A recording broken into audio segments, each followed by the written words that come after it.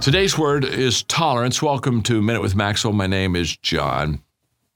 Tolerance is a result of relationships. I find that when I'm not tolerant with somebody, it's because I don't know them and I've not developed care for them.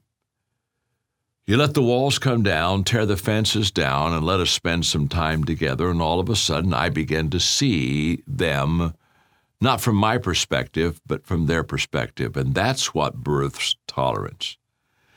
Anytime I look at you and see you from what I know and what I've experienced, there'll be a tendency for me to be intolerant towards you or you to be intolerant toward me.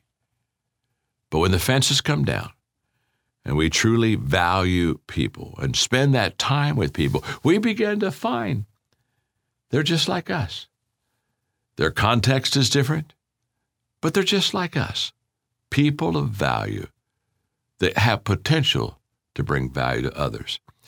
So the next time you just find yourself not being too tolerant towards someone, put yourself in their shoes, walk in them a while, get to meet them, get to connect with them, get to learn from them, ask them some questions, spend some time with them. I can promise you it'll help you be more tolerant. And by the way, they'll feel the same towards you.